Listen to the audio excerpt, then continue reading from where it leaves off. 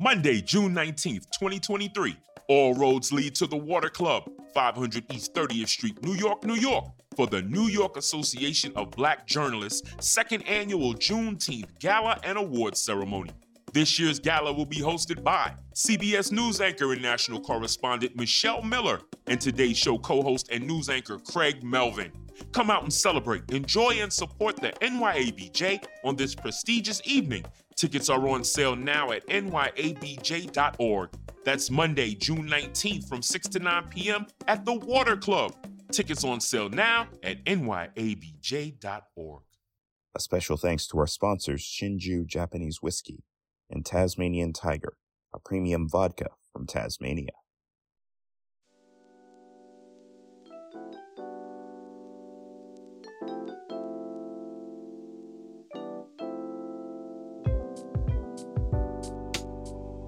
This is The Sidebar, a podcast by the New York Association of Black Journalists.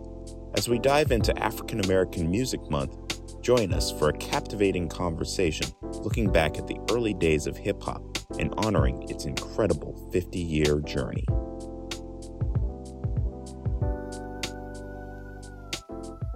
Check 1 2 1 2 check check. Yeah.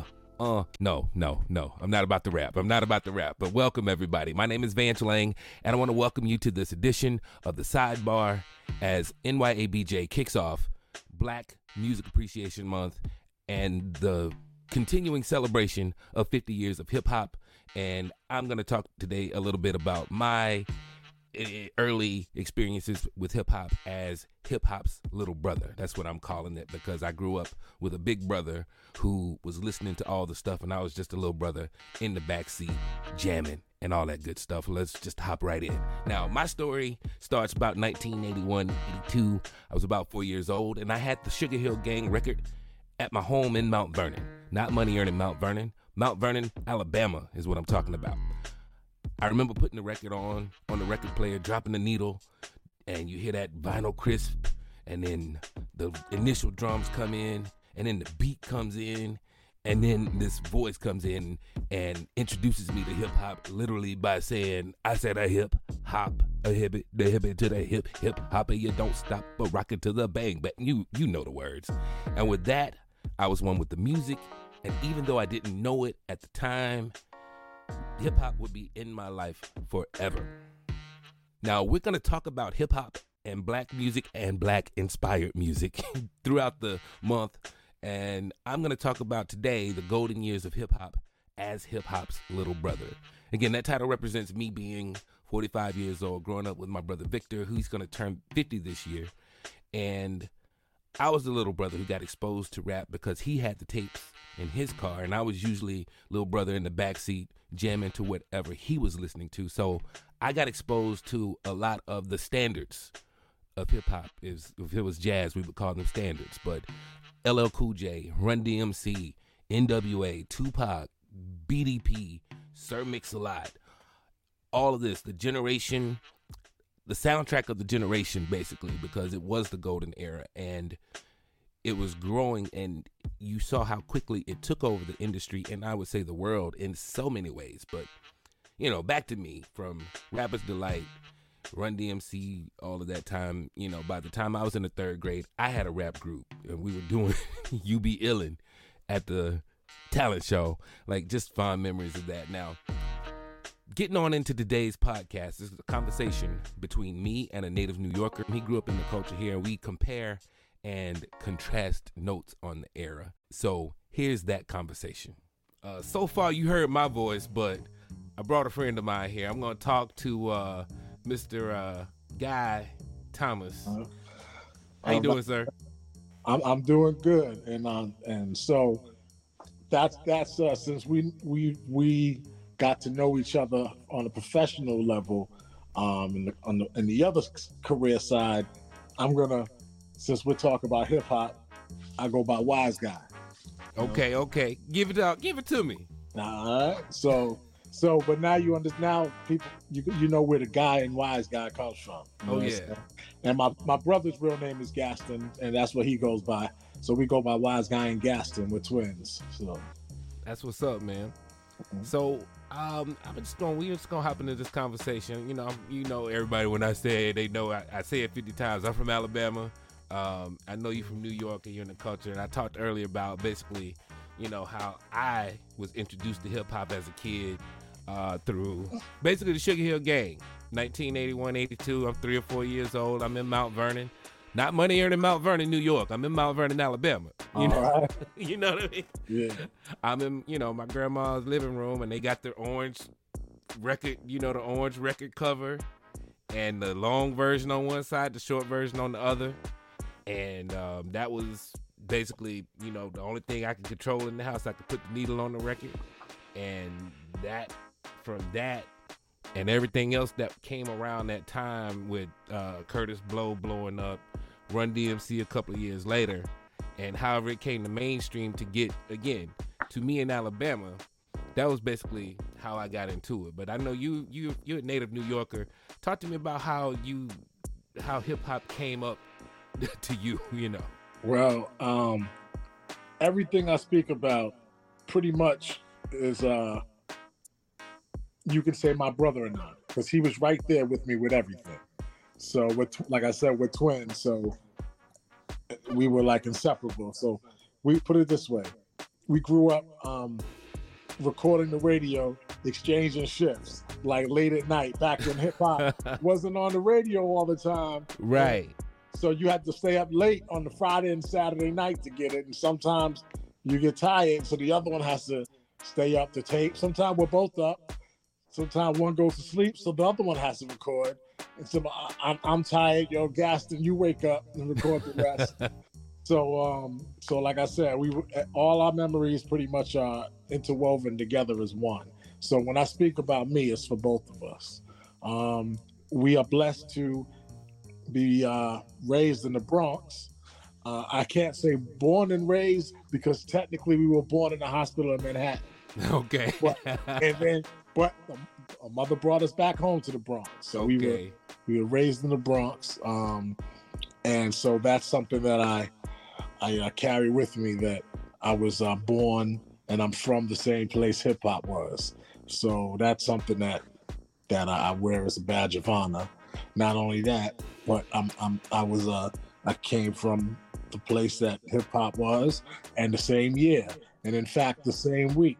So the birth date for hip hop, I believe, is August 11th, 1973, in the Bronx. And me and Gaston came into this world raised August 9th in the Bronx. Okay. In 1973. I'm gonna tell my age. Nice. And I don't, because my bars speak for itself, so it's timeless. And so I'm not concerned about saying my age. And so I grew up in this. And I've been blessed to be up to date, current with the skills, as well as, but raised in the early days of hip hop. So when you spoke about Rapper's Delight, we remember when Rapper's Delight was on the radio. Like, we remember we were going to school. We were lit upstate at the time, and I remember going on the school bus, and somebody playing it on the bus. Okay. And at that time it was already out, and it was like popular, and I think it was played on the back of the bus. I can't remember who it was or the circumstances, but that memory is etched in my mind. So, and I remember living upstate and hearing Funky 4+1 on the radio. Okay. They had a song called our favorite song from them is That's the Joint. Okay. By Funky 4+1. And we love Shy-Rock. And so that was funny. I'm interject just for a second, because this is also, like, for me, again, like, this podcast is kind of also like hip hop for millennials. So when they hear some of these names, they can go back and listen. Yes. And catch some of that. So that was Funky 4+1. And the other part I was going to say is how the lexicon of hip hop was established in the beginning. That's the joint. Yeah. We still saying that's the joint. Yes. The first bars of Sugar Hill Gang, a hip hop, a hip to the hip, like the up jump the boogie to the rhythm of the boogity beat. Like everything was established then. And also you talking about taping off the radio again in in Alabama. And like the year that sticks out to me for a lot of stuff is around like that 85, 86 like time. Yeah. And what would happen with us is that our DJ that played the stuff, the rap, he would play it in the morning. So you had to get up, you had to wake up before school because he gonna play the whole License to Ill. So, like what time in the morning is this? Like 5:30, 6 in the morning. Wow. But you know, Mad in the Morning if the new Run DMC coming out, he gonna play the whole record for that hour for you. Then Beastie Boys and LL Cool J and all that. So that's how we got it. And then my brother, once he got older, he was able to get the tapes from his friends. This is when 2 Live Crew started coming out. So then you had to have the tape because they definitely wasn't playing that on the radio. Yeah. You know, and especially me being the younger brother, I had to have a dub of a dub. But you know, you talk about that music today, I still know all the words to. I ain't gonna even get. I know the title. I know the title. PTC.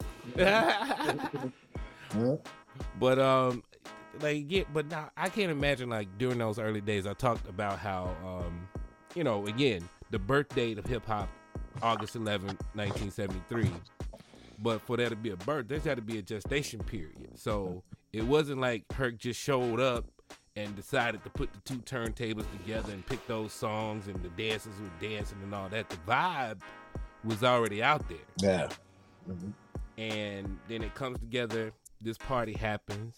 The vibe gets back out there. That vibe changed the landscape.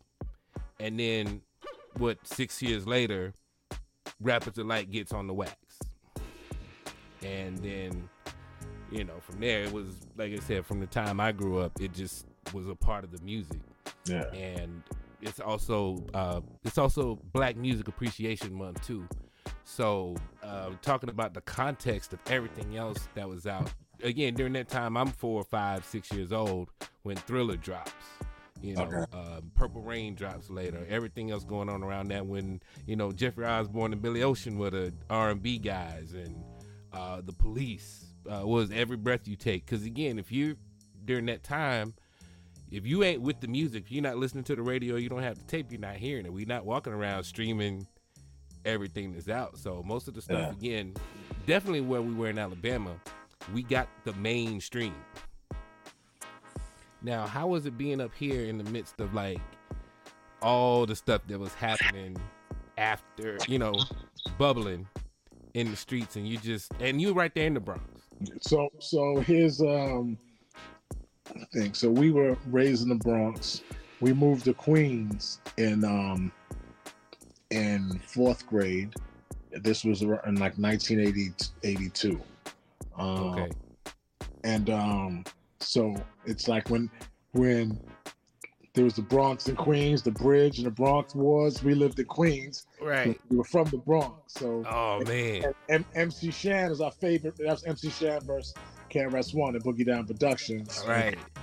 So, and MC Shan is our favorite rapper of all time. Still is. Okay. But we're able to compartmentalize things, and where just because somebody is my favorite of all time, that doesn't mean I put them as the best. Okay. Hey, I get that too. And but MC Shan was our favorite of all time, so we were the Bronx and Queens. We loved both sides. But growing up in the Bronx, I still remember like people like breaking and popping on the street. There was this guy named Russell who used to go out with one of our babysitters when we lived actually around the corner from where I am now on in the Bronx, and he used to pop or whatever, and that influenced us to try to pop. We used to do that a little bit, but when I think about it, we were little kids, so I don't know how good we were. We never did moved it, on to everybody watched Breaking 2 Electric Boogaloo. And this was before then, actually, and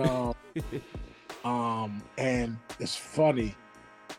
We couldn't tell you what it was, but Gaston and I have a distinct memory of being in my grandmother's house in her apartment in Idlewild Projects and hearing we were outside and hearing somebody walking past us with the box, blasting something, and it was hip hop, but it was different, and it sounded like even to our young, like maybe 7 to 8 year old ears, it was something that was raw and like, because it was like live, so it had to be him playing one of those tapes, those old school tapes, like the Cold Crush Brothers or something like that. And like, so in retrospect, like we realized that that's what we heard, because it was that raw live sound. And I remember we grew up, thank God for our cousin Willie. We grew up listening to his records because he used to have hip hop records. We played his we played to death his Crash Crew, which was High Powered Rap, which Disco Dave and the Force of the Five MCs, which was the Crash Crew. And that along with Ego Trippin' by Ultramagnetic MCs, which is MC Ultra. So that High Powered Rap and Ego Trippin' are two favorite hip hop songs of all time. Ego Trippin' is number one, but damn, High Powered Rap is like right there. And so that's the one. I don't know if you remember it, like there's this part of it, just walking down the street with your box in your hand and you play. Anyway, I can't sing a lick, but that's back when hip hop, they had a lot of harmonizing and stuff with the groups. Yeah. And so that joint, I remember it had the record was only on one side. The other side was black with like crystallization, like crystals on the label, but it was nothing on it. So you don't, yeah, damn. And so we used to play that record of his. He used to have Freedom by Grandmaster Flash and the Furious Five. I can't remember if he had Rapper's Delight. But so we grew up playing his music, and we credit him a lot with exposing us to hip hop and having us have it at home. And then what else? I remember living in the Bronx, and back when they used to sell records at supermarkets, and we bought Planet Rock, which was at the supermarket on 183rd Street, not too far from where I am now. We bought that when Planet Rock came out. That was a smash hit too. Oh yeah. So we grew up. We weren't old enough to go to the park jams and stuff like that, but we heard the records. We heard, and then when people would go out to the clubs and stuff like that, to live shows, we would be taping the radio at home later on, around maybe like around 83, 84. Mr. Magic was on WHBI. Mr. Magic, who was the first hip hop DJ on the radio. Right. And Mr. Magic would eventually go on to WBLS with DJ Marley Marl, and he was called Sir Juice. And so that's where the Juice Crew came from. And where Juice Crew heads to the fullest. MC Shan, like I said previously, eventually Big Daddy Kane, Roxanne Shante, Biz Markie, so throughout, and then we started buying records and collecting records. So you see all my records here. Oh yeah. This is a small sample. This is just the apartment in the Bronx, a house in Staten Island. We have like, I don't know, 18 times as many records. Hey. And what's over there are all CDs. Okay. And these are the records. And so there's like 18 times as many at the house in Staten Island. So we've been collecting records since we were like 10. We used to go packing groceries in Queens at Grand Union. And then with the change that Grand Union was the supermarket, then we'd walk down and buy records. We would, I remember buying during the Roxanne, all the Roxanne Wars. I don't know what they called it. When it first started out with UTFO with Roxanne, then Roxanne Shante with Roxanne's Revenge. Then UTFO got the real Roxanne, and then we got Roxanne's grandmother. We got Roxanne's a man. We got Roxanne is a man. Roxanne's doctor. There were so many, and we bought a lot of them. So, you know, we grew up on hip hop, raised on hip hop, absorbed it, bought it, eventually became MCs, writing. But even with us being MCs, I'm a fan first. Right. And so, not to jump so far ahead, but Gaston was writing before me, rhyming since junior high school, and he went to LaGuardia High School, which was music and art, which is performing arts, the Fame School from the show Fame. Oh yeah. When he went there, he not the original school, but they moved on to there was a new building, and it separated into two buildings, I believe. And so, but he went there, and he was the best MC in the school at the time. And he back then he was nicer than dudes out now. And then we were raised on the beginning of hip hop. Then we were raised taping on the radio during the golden era with the holy trinity of MCs: Rakim, Kool G Rap, and Big Daddy Kane. Woo. And then also you had the Slick Rick and KRS-One at the time. So we were raised through that. Then into the early 90s and with the late 80s, 90s with the Native Tongues and Leaders in the New School and Brand Nubian and everybody. And then we started getting into I'm sorry for hogging the interview. No, you good. You good, bro. You good. So, like the records, like that's us. We like to collect hip hop and collect music, because we're not just hip hop fans. We love, this isn't just hip hop stuff. We grew up on Hall & Oates, soul, R&B, disco, rock, soft rock, everything. So we just love music in general and television as well. And we love movies, but we used to be home all the time. We grew up on television.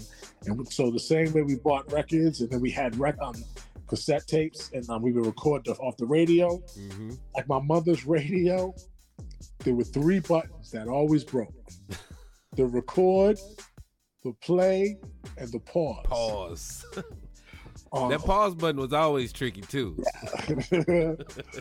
And so we went from recording stuff off the radio, buying it, to then when my mother got a VCR, we grew up. There was a radio show there was a television music show called Hot Tracks with Carlos De Jesus. We used to record videos off of that. We used to record Video Music Box with Ralph McDaniels. Okay. Ralph McDaniels is a treasure. VJ Ralph McDaniels. It was like it might have been the first real video show. And as far as hip hop goes, it's classic. I think so. They just put out a doc. Yes. Last year, maybe been a couple of years now, but yeah, I just watched that doc on him. I encourage everybody go search a doc with Video Music Box with Ralph McDaniels, and so growing up in New York with that, we all grew up with Video Music Box. Let me tell y'all how important Video Music Box was. I think he started his show on public access, like the city television, was, I think in 1983 he came out. It could be 84, and I think it might have been 83. And so you weren't seeing a lot of black videos, and MTV wasn't playing it, stuff like that. And so you can get stuff from Ralph, but he also played some regular pop white songs as well. But you would get the hip hop stuff, R&B, everything. And so to understand the institution Ralph McDaniels is and Video Music Box, there was a story which he confirmed, I believe, his car got stolen, and whoever stole it, I guess they brought it to some place, shop or something, and somehow the person found out. I guess maybe, I don't know if he had an ID in there or something. They found out it was Ralph McDaniels, and they returned it. Like that's what Ralph McDaniels means to music and black music and hip hop. And so everybody, you would run home to take Video Music Box. You could hear many old hip hop songs, and not just old, even newer ones. People making references to running home to tape the box. Like Biggie talked about Mr. Magic we mentioned earlier, and I don't think he mentioned Video Music Box. I can't remember, but yeah, we all grew up on that, and then. So, we tape videos off of that. We tape music videos on VHS. And then in the 90s, my mother bought us a video camera. Oh, boy. And I started videotaping. And when I would go to shows, I would videotape shows as well. So this is me documenting hip hop for nothing other than our love. Me and Gaston we love to record and save and have. And then, and while rhyming or whatever, I was in the mid 90s, there was a huge underground scene, and I'm blessed to have been a part of it, my brother and I, and particularly in New York. And, I can imagine. And then there was a whole Raucous era, which was large, and on Raucous, one of the releases was the Lyricist Lounge, Volume 1. And I was on that, and I'm on a track with my man Shabam Sadiq, John Robinson, who went by Lil Sai back then, and Talib Kweli, and group called Word of Mouth, and then we did various like underground mixtapes and guest appearances, like my man Apathy. Punchline, words, Bad Seed, like a bunch of stuff. And so we were involved, and Gaston did 2 albums with this with the band Us Three out of the UK. They made a song called what is it? Flip Fantasia. What is it called?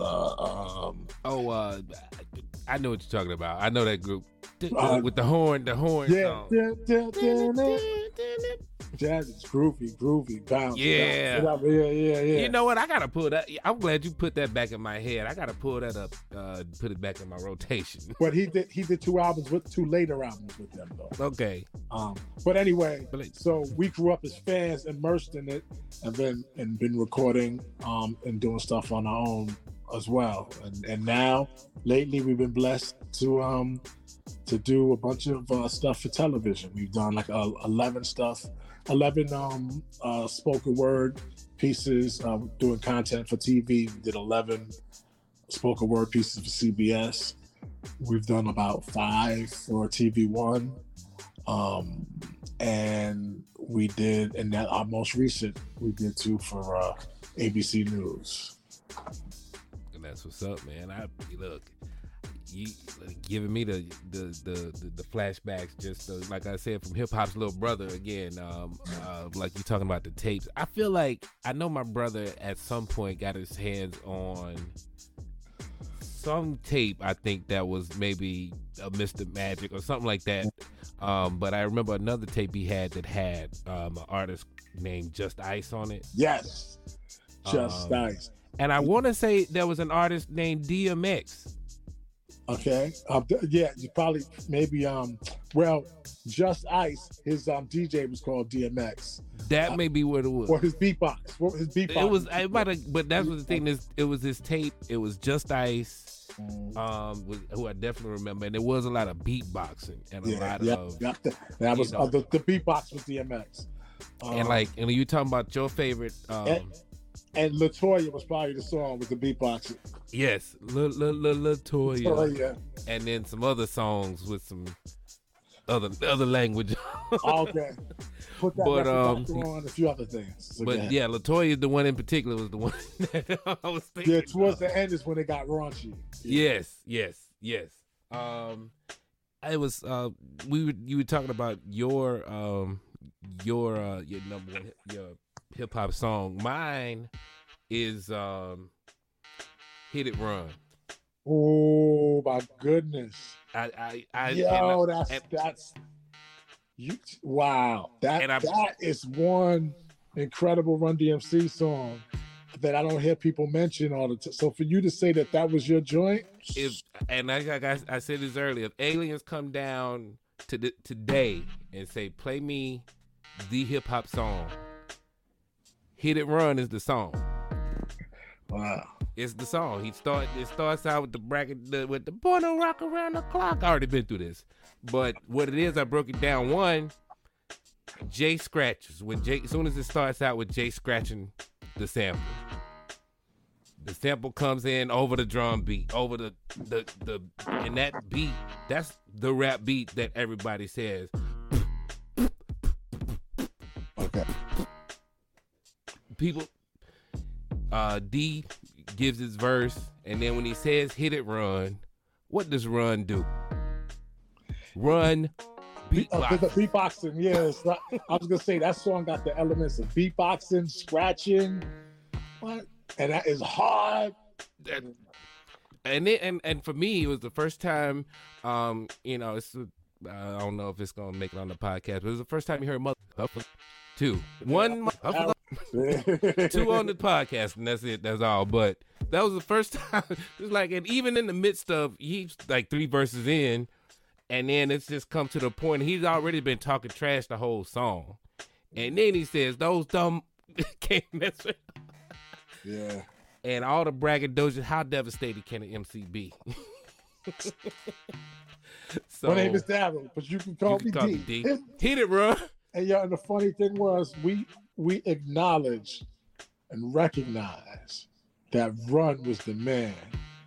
And when he did that, before the song, when, like, if you ever saw them live, the old footage of them, and like when he would talk to I think it was at Madison Square Garden or wherever, and like, when he was telling the crowd, whose house, and like he would do this whole big soliloquy about, and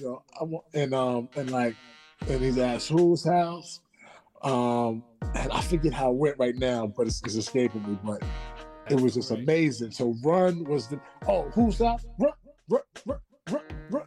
Jam Master Jay was, and so he was the man.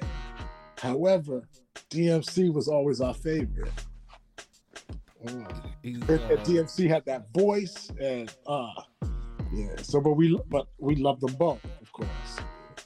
And again, like like you said, I may be biased, but they just don't do it like that no more. They don't do them things like that no more. And again, at that time, it's hard, like I say, to say, oh well, that was my person. If I had to pick Run DMC as my group, and that's my song.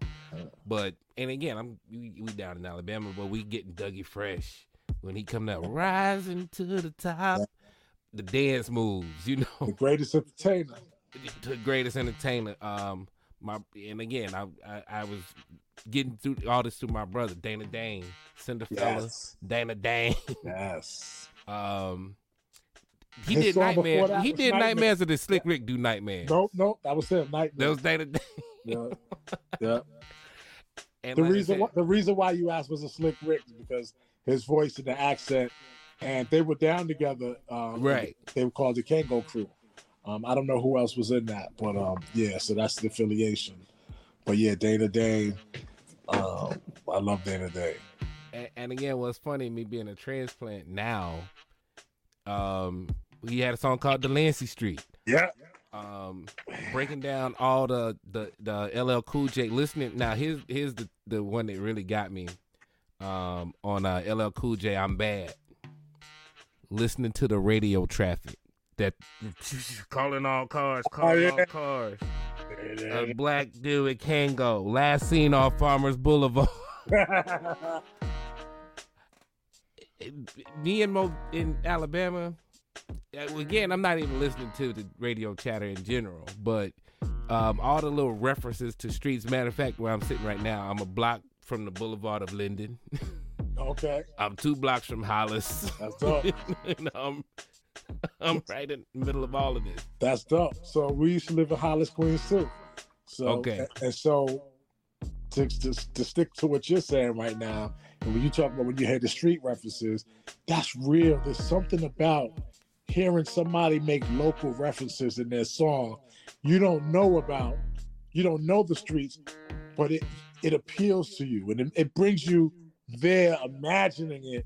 And like I love when people mention streets and stuff like that. And so and knowing that in how a classic hip hop, I got a friend named Sebastian.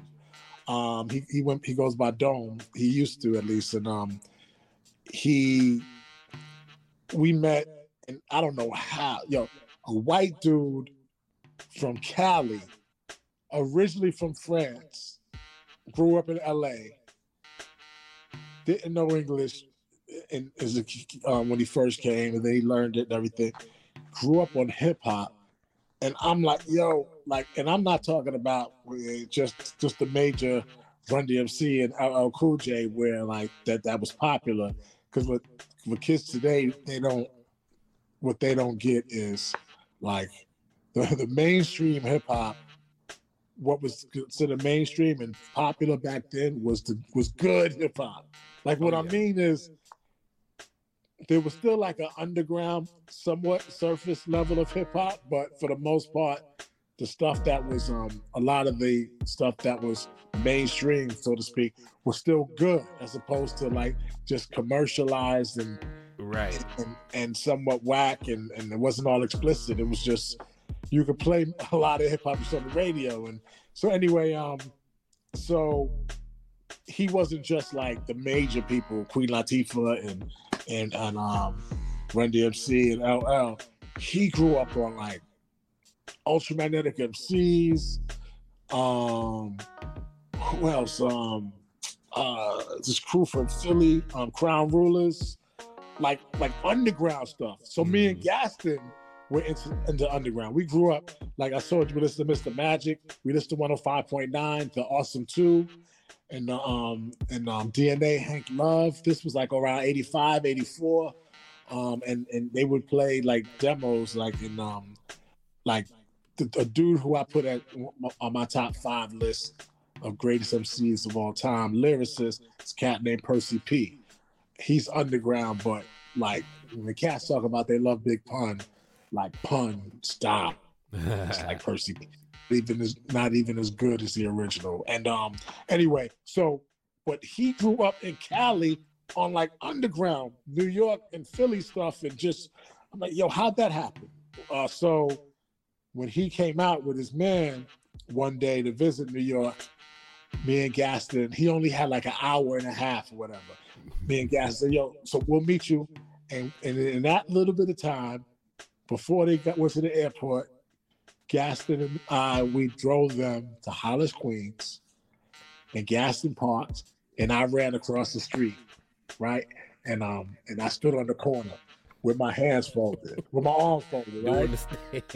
And Gaston said, you know what he's doing right now? I said, what? He said, standing on 25th Street. And they looked, and we were on Hollis Avenue and 205th Street. 205. So, and then we took them maybe about a 10-minute drive to Andrew Jackson High School. Yep. And we got out, and one of us got up and leaned towards the bars, whatever, at the gate, and they realized that was where LL took the picture on his second album, Bad, B-A-D, Bigger and Deffer. And and he's on the gate in front of Andrew Jackson High School. So nice. We showed them that. So we showed them like a few hip hop monuments and the line in the song from Stand on 25th Street or whatever, and showed them. So they got, and they appreciated it and so since you talked about you in there, Linden, and stuff like that, they only had like an hour and a half and we made it. We said, "Yo, we taking you to We gonna Queens." get you there. Yeah. Gave them that little hip hop education, and to this day, they appreciate it. And and that brings like streets that they only heard about in songs. We brought it to life for them, you know. And that's like you say, the texture of the culture and just how the city, you know, contributed. You know, yeah, it did reverberate. There's other, you know, we're gonna have a conversation about some other regions later too. Cause like again, I'm from the South. We might get into it because I know there's a lot of New York bias. Because you won't have time. I understand. I definitely get it because you ain't got time to care what's going on in California or in the South or wherever else when everything else around you is already, by the time you've heard, like you said, the underground, you ain't got time to go out of the state and listen to what, you know. Although we did hear some things got through the cracks. Like, I grew up King T. And I didn't even realize King T was in Cali, even though when he said his song, so if you're ever in Watts, you better bring a gun, and he talked about Crenshaw and things like that. But I wasn't geographically inclined. Like I didn't realize that was in just some other street or something. I just say I guess that's somewhere in New York. So it's like, you know, you got to understand we're from New York. This is where hip hop was created. So the majority of hip hop was out of New York. That's why there's so many references, like a big song like A Tribe Called Quest. Phife said, bust a nut on your couch. Now you got Siemens furniture. But people and anywhere else, they don't know Siemens is a furniture store local in the New York area. Right. But being that we're from hip hop is New York, we're from New York, it's like you make we make local references and it just becomes popular over the world. But it's like right. And then you listen, like I said, you listen to it a different ear, you're like, oh, wait a minute. Okay, that's what he's talking about. But so King T, we remember MC Shy D. And who else? Shy D was definitely an early one. I'm glad you brought that one up because he stayed where you stay in Atlanta, in Atlanta where you stay. And what he had, Just Shake It. I didn't know that. I think was that him? Don't Sweat Me. Was that him? Yeah. I can't think of the rest of it. I'm not sure. Yeah. But he had he was definitely an early one. And like I said, everything that pretty much came to me came through my brothers. I think UGK was probably the first one that was not a New York something. It was like, oh wait, who is this? UGK. And then again, because we're in Alabama, we got all the mainstream. So around the late 80s when, you know, Tone Loc, Sir Mix-a-Lot, Hammer. I still love Hammer to this day. MC Hammer at the time. Let's get it started. And Sir Mix-a-Lot pre-Baby Got Back. Okay. And then riding on that wave also, who else? DJ Quick, AMG, Too Short, all the other, what was the other guy with those? Ant Banks. We started listening to all of that too. So it became, because you were talking about the CDs, the first CD that I purchased, I think it was 91. It was MC Hammer, Too Legit to Quit. It was. I got my CD changer for Christmas. All right. Now here's the thing. The first 3 CDs I owned was Hammer, Too Legit to Quit, The Chronic, and Ice Cube, The Predator. All right. When you still got the whole big package for the CD. Yes. Like, yo, I still buy CDs. Like, I like packaging, yo. Like, again, not to get too off the subject, but just like this writer strike thing and all of that now, I used to read all the labels too to know who was doing what, and that's how I got into what I got into now. I cut my, I mastered reading the Thriller liner notes. Wow. I can tell you all the lyrics to every song on Thriller, who engineered what song, and all of this. Because again, the texture of the time was what it was. But man, that was when it started to get into some of the other regional stuff for us down where we were. Now, we coming up on about our allotted time for this podcast. So what we gonna do, man, we're gonna have another conversation. Because it is Black Music Appreciation Month. So can I touch on something very quickly? Touch on it, man. Come on. When you mentioned like the liner notes, and you said and reading that is sort of like what got you into somewhat what you do now. Artists don't realize how many ways they influence us, and there's some people they influence to be like them. Other times, like you with the reading that influenced you in another way. Growing up, we loved the Treacherous Three, and we loved Kool Moe Dee, even though L.A. Sunshine was our favorite from the group, but we loved Kool Moe Dee. Hey, real quick before you say that, I never knew any of the other two guys in the Treacherous Three. I always knew that was a Treacherous Three. Yeah. But Kool Moe Dee was part of that, but go ahead. Yeah, it's L.A. Sunshine and Special K. And Special K's younger brother was Tila Rock. Okay. Okay. So Tila Rock made the song "It's Yours," which and then Nas did "It's Mine, It's Mine, It's Mine. Whose world is this? It's yours. The world is yours." He sampled that. So anyway, and Tila Rock was the first artist signed to Def Jam, if I'm correct. And actually, and he's a friend of ours who used to chill here. He's in our crib here, actually. But anyway, but he's legendary status, and I grew up loving him.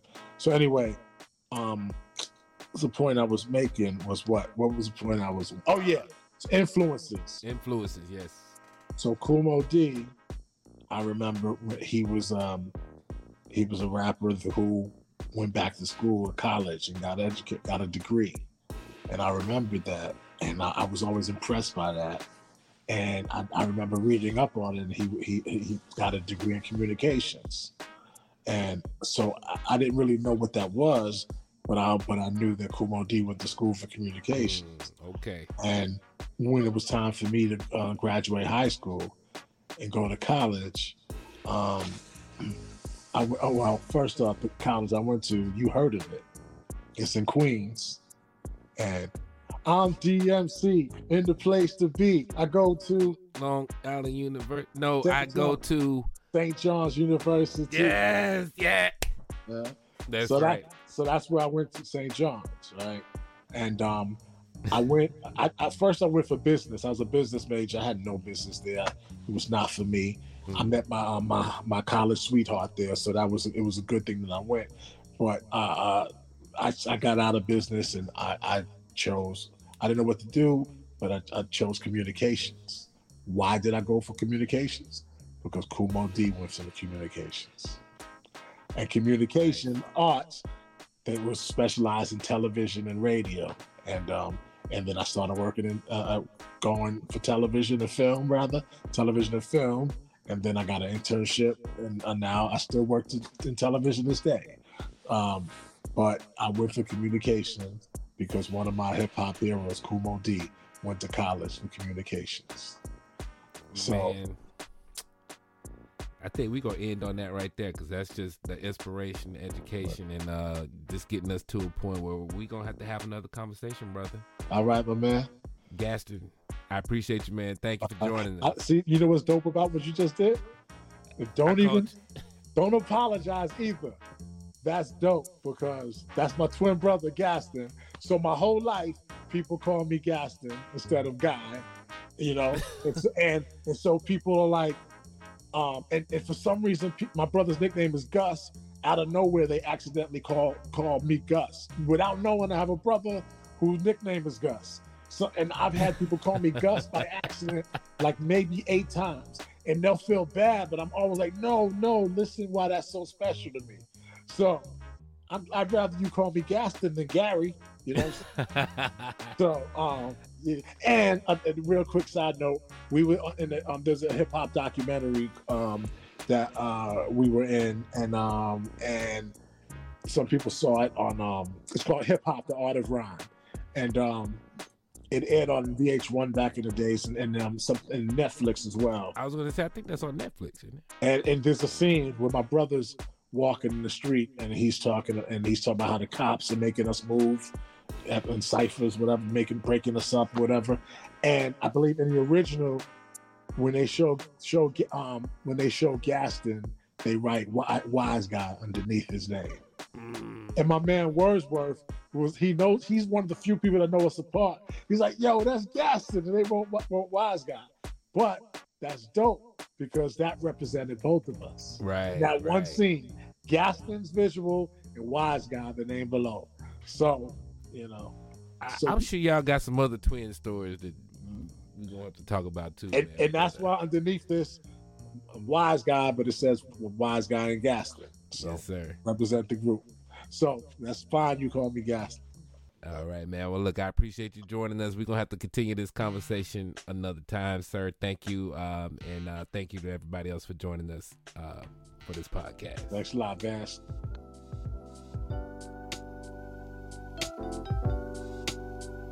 If you like what you heard, please subscribe and give the Sidebar a great review. A reminder that the opinions discussed on the podcast belong solely to the individual and do not reflect the views of the New York Association of Black Journalists. For more information on NYABJ, please visit our website at www.nyabj.org. Music is by Holizna Raps.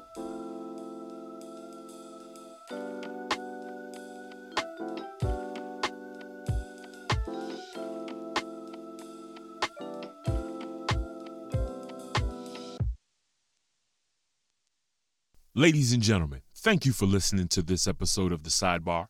On Monday, June 19th, 2023, the NYABJ proudly presents our second annual Juneteenth Gala and Awards Ceremony at the Water Club, located at 500 East 30th Street, Manhattan, New York. Won't you come and enjoy a memorable evening of good food and fabulous company, hosted by today's show co-host and news anchor Craig Melvin, and by CBS News anchor and national correspondent Michelle Miller. Tickets available now at nyabj.org. That's Monday, June 19th, 6 to 9 p.m. at the Water Club.